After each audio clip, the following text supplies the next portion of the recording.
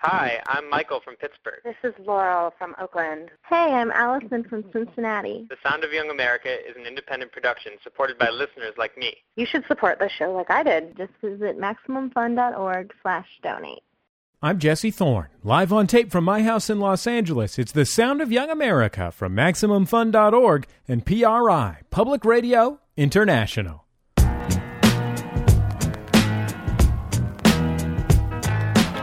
It's the Sound of Young America. I'm Jesse Thorne. The world of webcomics is a remarkable one that is full of funny and beautiful and remarkable things, and often very geeky things. But the world of webcomics had not to this point had much in the way of humanities geekery until Kate Beaton hit the scene with her comic strip Hark, a Vagrant. It draws on the worlds of history and literature extensively, taking important historical figures down a notch and generally making the world safe for, librarian-type nerds.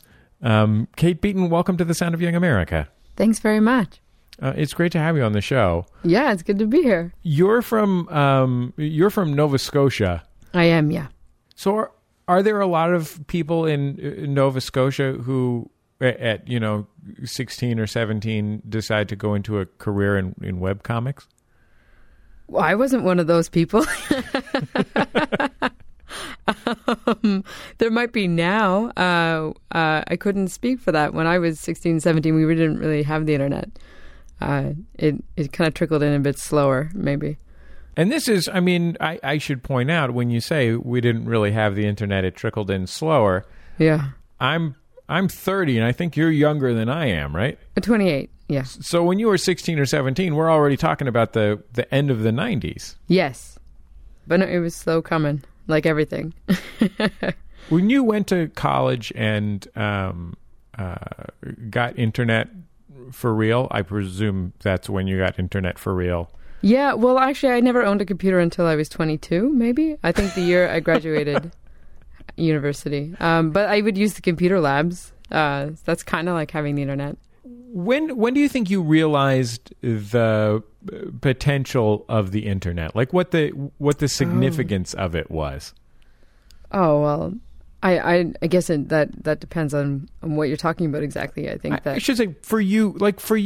You know what I mean? Obviously, we all learned about the information superhighway from Al Gore in 1994 or whatever. But, but for you personally, what the ramifications of it were? Oh, I think that it was probably around 2007, actually. That was when I was living in Victoria, British Columbia, and I became friends with people who put their comics online, and they saw what I was doing and said, you should do this too. You should put them on the internet. And I kind of saw how that worked out for them. And I thought, well, I should give it a shot too. And I did. And that's that. How did that actually happen? Were you just drawing a picture in a notebook in a cafe and somebody came up to you and said, hey, nice picture? No, it was by chance. Two people. I met Ryan Pequin. He's a cartoonist, and he lives in Victoria. And I worked in a museum with Emily Horn, who is one half of the comic A Softer World. It's an online comic. It's a very popular one. Yeah, it's lovely. And getting to know them. I used to make albums of comics and put them on Facebook because Facebook was new then, and I thought that was a good way to share things with my friends. And they saw this, and Emily was like, "You really should just have your own website, because I have mine, and we do very well, and I think that you would be popular." And I thought, well, that sounds good to me. It'd be nice to be popular. What was informing your comics at that point in your life? Were you trying to make something that was like a newspaper comic strip, or like a Love and Rockets comic, or what? No, I was really unfamiliar with a lot of comics at that time. I started to try and educate myself. I would go to the comic store and ask what's good to read, and they always love that question. They're like, what? Just shove you into some section and let you mill around. No, I was making comics about my life and about my friends, because that's what friends like to see, is themselves in a comic. And then do one about me, and you go, okay, well, and it's nice to make people feel good, and that's what I wanted to do. I guess I wanted to make my readers, who were my friends, feel good. So I was making, little jokey in joke type stuff, and then history stuff on the side as well. And then that eclipsed everything else. How did you come to the subject of history for your comics? You were a history major in college, right? Yes, I was. So let's start by, how did you come to the subject of history as just an interest in your life? Oh, since way back. That's like, why do you like the things that you like? You just do. You've liked them for so long, you forget why. And I've always been interested in that. And maybe it's because, history and culture is such a big part of Nova Scotian identity sometimes, or maybe it's just because I'm a dork. I don't know.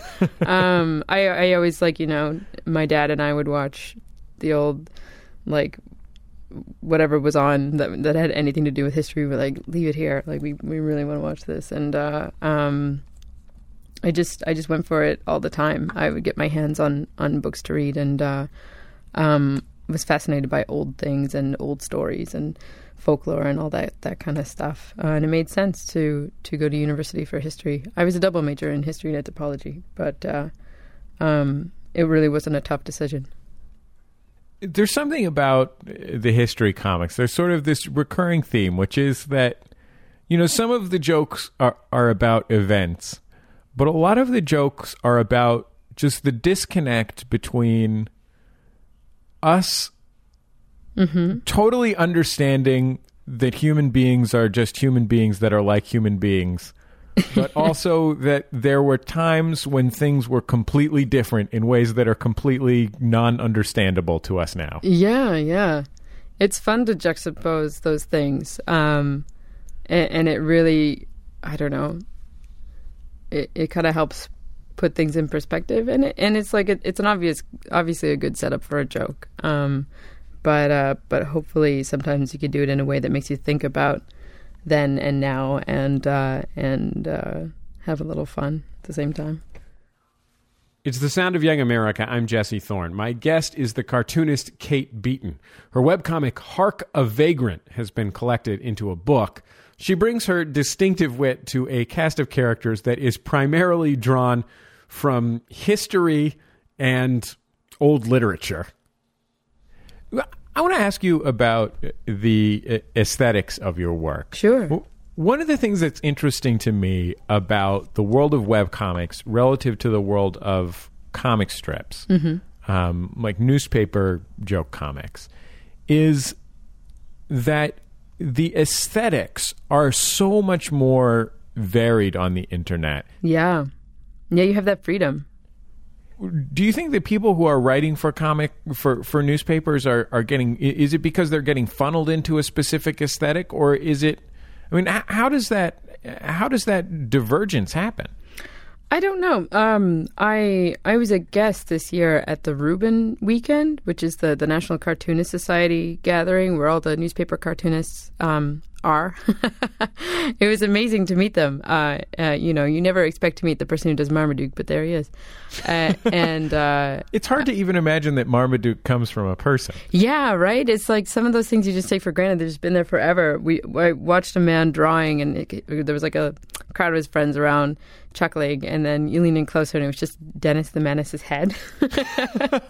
You just never, ever expect to see that in your life, and it was amazing. But they all, like, the thing about it is they're all very proud of their work, and they're good at their jobs, which is, it's not an easy job to have this strip of characters that's a bit like, it's limited to a certain amount, I guess, and to do that day after day for years, following the rules of the syndicate, which is, and there's a lot of things you need to abide by there. And so then, you get the impression that we're just running on different tracks, that's what they wanted to do. And for a lot of them, that's what was available to cartoonists. There was no webcomic, and there was no not a lot of indie comics. I think that in the last 10 years, like there's been this crazy emergence of comics into a bigger thing, into a more mainstream thing, you know. And I just think that now there's more options. And there are still people who want to do newspaper comics, and there are people who want to do other things.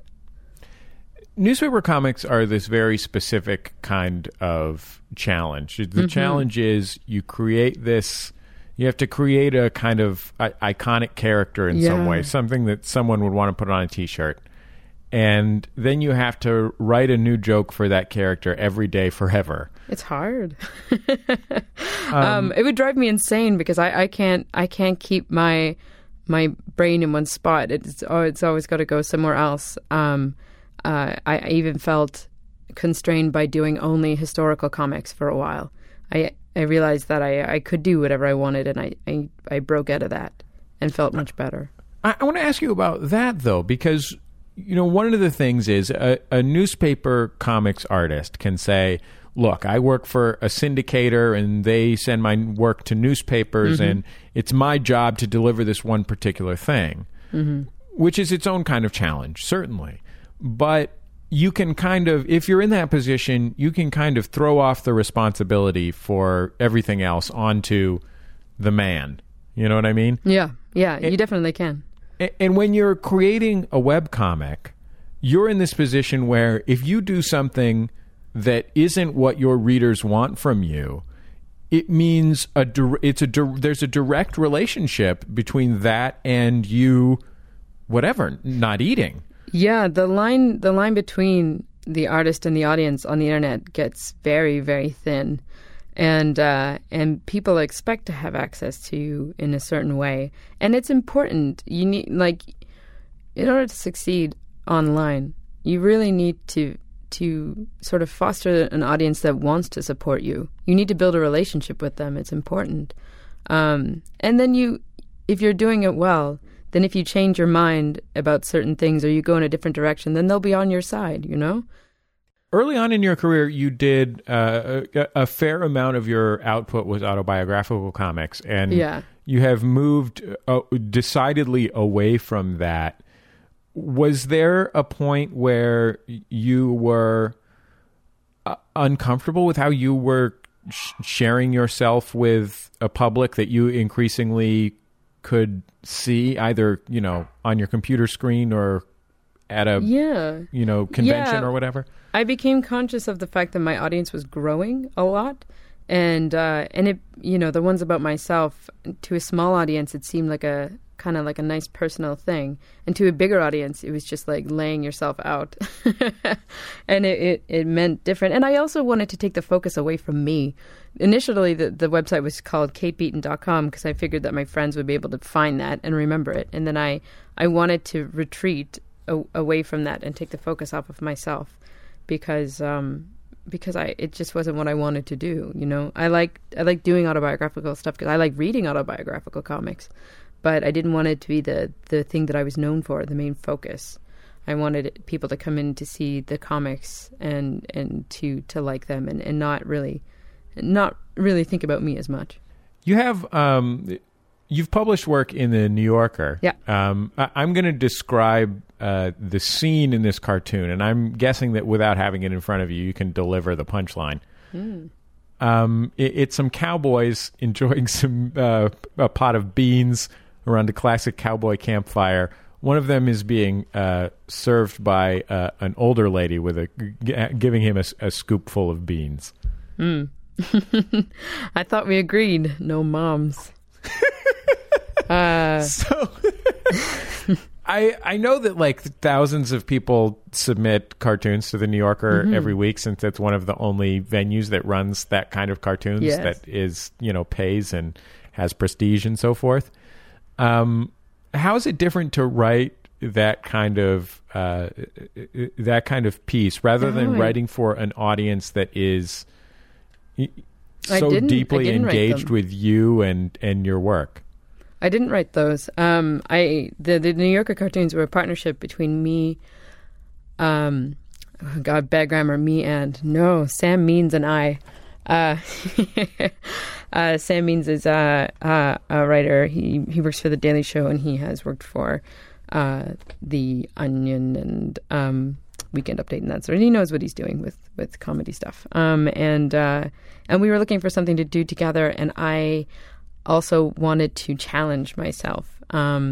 So I didn't write those, but he would send the ideas, and we would go back and forth with a draft or two, and then have the finished product to submit. And yeah, it was different. I was used to just putting things up because I could, and I guess I wanted that validation of an editor saying this is good enough to get in, and to challenge myself to become a better artist, because you work differently when you're trying to impress somebody, and impressing them means getting published or not, and also composition skills and everything turn into a different ball game when it comes to a single panel comic.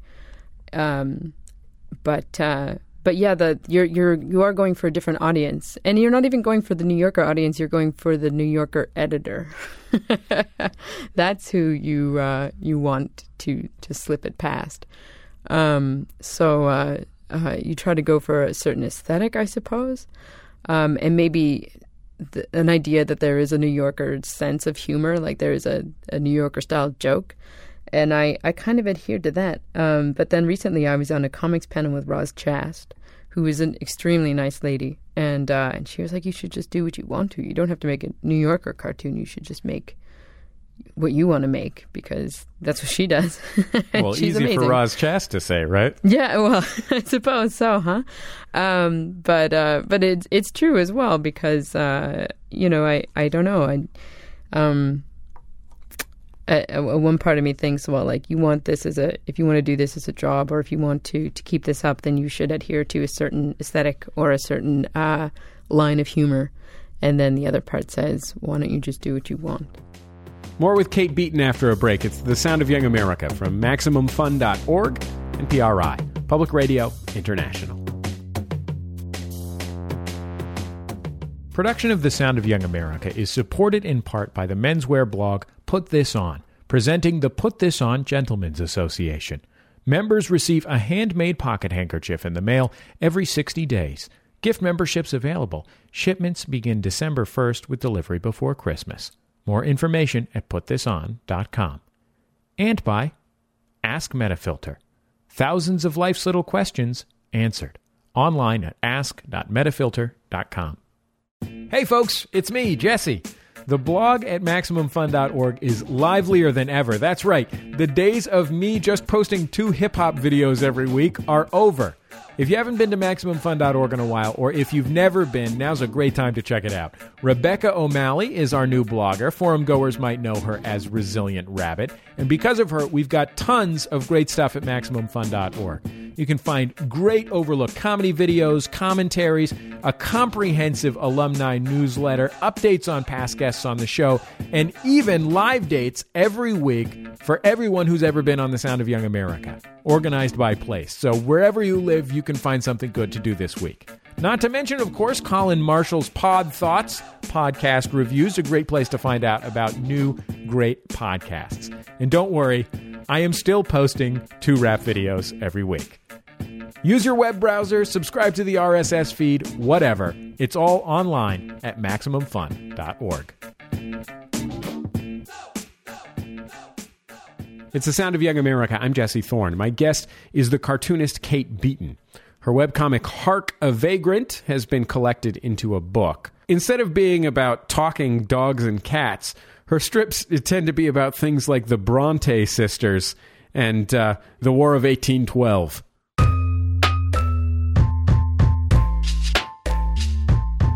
I have this friend who works in comic book publishing, and he told me the number of people in the United States that regularly read comic books. Now, I don't remember what it was, but it was like 500,000 or something like that, or 200 and 300,000. Yeah, a best-selling comic book is like 100,000 or something like that. Yeah, I mean, it was a number that shocked me at how small it was. Yeah. And I don't know if that's because, I distribute a lot of my work on the internet when it's not on the radio, and so maybe I just have a disproportionately comic book aware audience. But you've done some traditional or non-traditional versions of traditional superhero comics. Yes. And I wonder what your experience was of coming to that as a person who, despite being a comics creator, didn't come from deep roots in comic book world. You know what I mean? Like that kind of like, I have every episode, every issue of Uncanny X-Men. Yeah, for sure. No, there was like, when I grew up, there's just no comic book stores around. I think the nearest one was probably 4 hours away, and I didn't set foot in until I was in my 20s. So I'm blissfully unaware of a lot of that stuff, except for watching Batman cartoons, maybe. But I find it fascinating. I find the whole thing really interesting, and the readers really sort of move me. I don't know, when you go to a comic show and you see the people dressed up and excited, they're just having fun. Like it's so nice to see these people just wanting to have fun and like enjoying the thing that they enjoy the most with a crowd of other people. So I think that the superhero stuff is really like interesting, and I like learning about it. So I enjoy making comics about it, because you also kind of make comics about people's relationships with the character, not just the character themselves, which is always, I guess, maybe one of my favorite ways to approach a topic in the first place. And I got hired to, I got to do Strange Tales for Marvel, which is they put out these comics that indie writers and artists make, and you can just take any Marvel character that you like and make a small comic about it, and it gets published by Marvel, and it was really fun. There's all these kind of like backwards and interesting takes on the characters, and the people enjoy it, and I like reading about it, and I like kind of poking fun at things, I don't know, yeah. Well, let's talk about one of the stories that you did. I read some of this one that you did that starred Rogue, from the X-Men. Yeah. So, first of all, tell me what made you pick this character out of all of the thousands of characters, including many that are sort of inherently funny because of their ridiculousness, and tell me what the story that you told with her was. Sure. I had picked already Kraven the Hunter, and I needed to do two. And Kraven the Hunter's from Spider-Man, and he's really hilarious. And then I kind of wanted to do female, so like I had a good combo. And I went through a bunch of female characters, like Kitty Pryde is very well-liked, well-loved by audiences. And I thought that the disco one was really funny. What was her name? Dazzler. She like has disco powers. She was amazing. And then I settled on Rogue because I liked her power. She just like, if she touches someone, she takes their power away from them and she absorbs it herself. So if you could fly, she'd touch you and then she can fly and you're kind of sick for a while. So in the comic, well, I thought like, if you're a regular person and she touches you, what happens? I don't know. But in the comic, she's like dancing to headphone music and unaware of her surroundings, and she tips over a vase, and it's Professor X's favorite, and he can hear it because he's super genius. He hears everything. I don't know. He has a big computer that tracks his vases, and he could sense that it was Rogue because he could feel like guilt or whatever. I don't know. And less schooled than Professor X. And he went looking for her, and she was like, "Oh no, I'm gonna get in trouble. I got to do something quick." And there's a kitten on the floor. So she's like, "I'm sorry, kitten, I have to take your powers." And she touches it, and then she gets these huge, like adorable eyelashes and big moon eyes and like a super cute face. And she's just radiating like adorable. And then he comes around the corner and he's about to get super mad. And he's like, oh, look at you. Like, I can't stay mad at you. You're so cute. And he starts petting her head. And so she gets away with it because she stole the kitten powers. You made this great thing. I Twittered that you were going to be on the show, and about 7 different people sent me links to this great thing that you did with a couple of other webcomics creators. Strong female characters? Yes, exactly. And I want to talk about that a little bit. Sure. Tell me first, where did this come from? Did it come from? I know it came from a Twitter conversation, but I couldn't find the. You know how Twitter is. No, actually, it came from. We were at Carly Monardo's house, Meredith Grand Carly. Why can't I say her name? Carly Monardo and myself, and it was like a party, and Carly drew for a friend the pose that I often draw, that hilarious comic pose where you can see the butt and the boobs at the same time. And she's like supposed to be functioning like a human being. There's an astonishing amount of use of the 3 situations in someone's life where someone might twist their torso as far as it will go. Yeah, like a horrifying exorcist thing.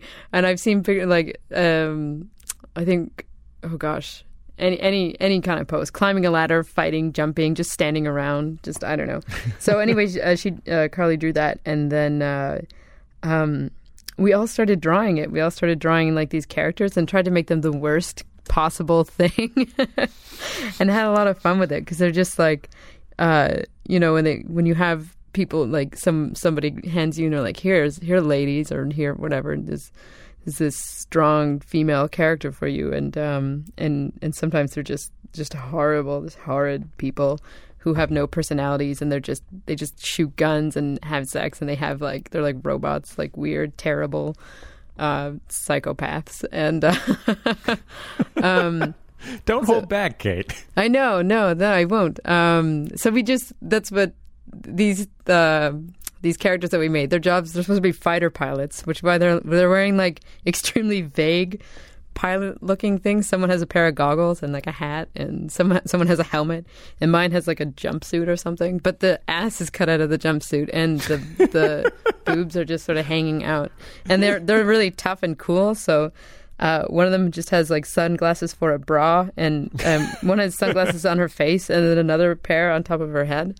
And one has a bra made just of bullets, and they're just, they have a lot of attitude, and they're horrible people. I mean, if it's a commentary on this kind of weird construct of what positive female role models or feminism is, as created by a bunch of dudes whose interests are sex and violence. I guess so. I don't know, but you see examples of that kind of thing all over the place, and it's just funny when someone hands that to you and says, yeah, I really love this character, and I think that she's a great female lead or whatever, and you're just looking at what they're showing. You're like, why are you trying to trick me?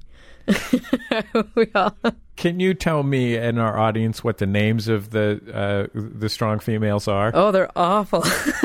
I was trying to figure out which parts of them I might have to bleep on the radio, but I think I'll suffice it to say that they are weirdly vulgar. But go ahead. Yeah, sure. Well, the one with bullets for a bra, her name is Georgia O'Queef, and the one with eye patches on her boobs, and a pair of sunglasses on her head and her face, is Susan B. Astheny, and the one she's wearing almost next to nothing, and has sunglasses for a bra, and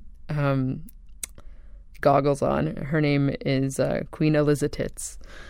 And we just wanted to get all of the vulgar female body parts in there. So it was a challenge to come up with a name that was bam bam bam, and awful, just terrible. It's fun to make terrible things sometimes. I get the feeling that the world of webcomics, as someone who's not super steeped in it, it is a lot more open to feminine audiences and aesthetics and tastes and creators than, I mean, it's a it's a modest achievement to be more open to those things than the world of superhero comic books. But even newspaper comic strips are still it's a very, very male world with relatively few exceptions. Where do you think that comes from? Or if it's actually true, or if I don't know. Tell me if I'm making it up. It's a much more even playing field when it comes to indie comics in general, and I suppose I would put webcomics in that category. But it's just, I guess, the idea that, like, especially online, anybody can make a website. So why wouldn't anybody? Like, who's going to say no? So everybody does, no matter who you are. There's no barriers there at all. And if it's good, it's good. That's all it needs to be. It's just, if it's a good comic, then it kind of rises to the top. And that's the main criteria. People really have a deep connection to you when you make something like this. Mm-hmm. I mean, it's something where it is really an important part of their identity in a way that, I don't know, Kathy or Marmaduke. Well, people have a really personal reading of history, and I totally understand that. I definitely have, your own personal heroes or whatever. And if you write something about somebody from a certain city or a certain country, somebody feels represented by their interests then, or your personal hero or whoever. Because obscure is a really relative term. It just means that someone doesn't know about it, but to somebody else, it's their most favorite thing, and they're so happy that this thing that they love so much is being shared in this way with other people and celebrated, because that's really what the comics kind of do. And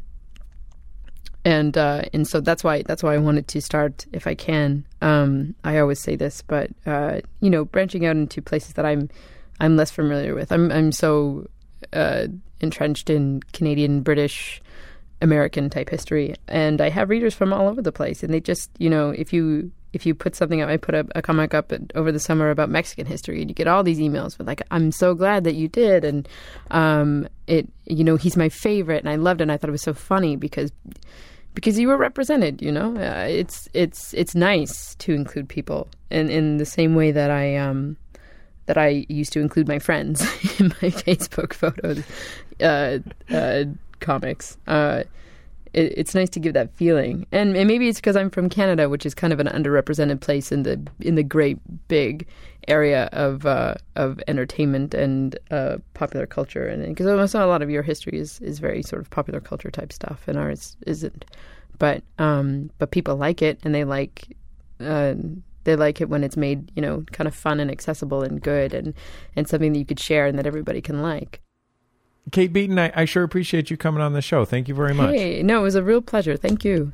Kate Beaton's comic strip is called Hark, a Vagrant. It is now collected in a gorgeous and hilarious book from Drawn and Quarterly. Kate, thanks one more time. Hey, thank you. That's our time for another Sound of Young America program. I have been your host, Jesse Thorne. The show produced by Speaking Into Microphones. Our producer, Julia Smith. Our editor is Nick White. Our intern is Colin Walzak. That's Colin with 2 L's for those of you keeping score at home. If you have thoughts about the show, you can always send me an email. My email address is jesse@MaximumFun.org. And always remember, all good radio hosts have a signature sign-off.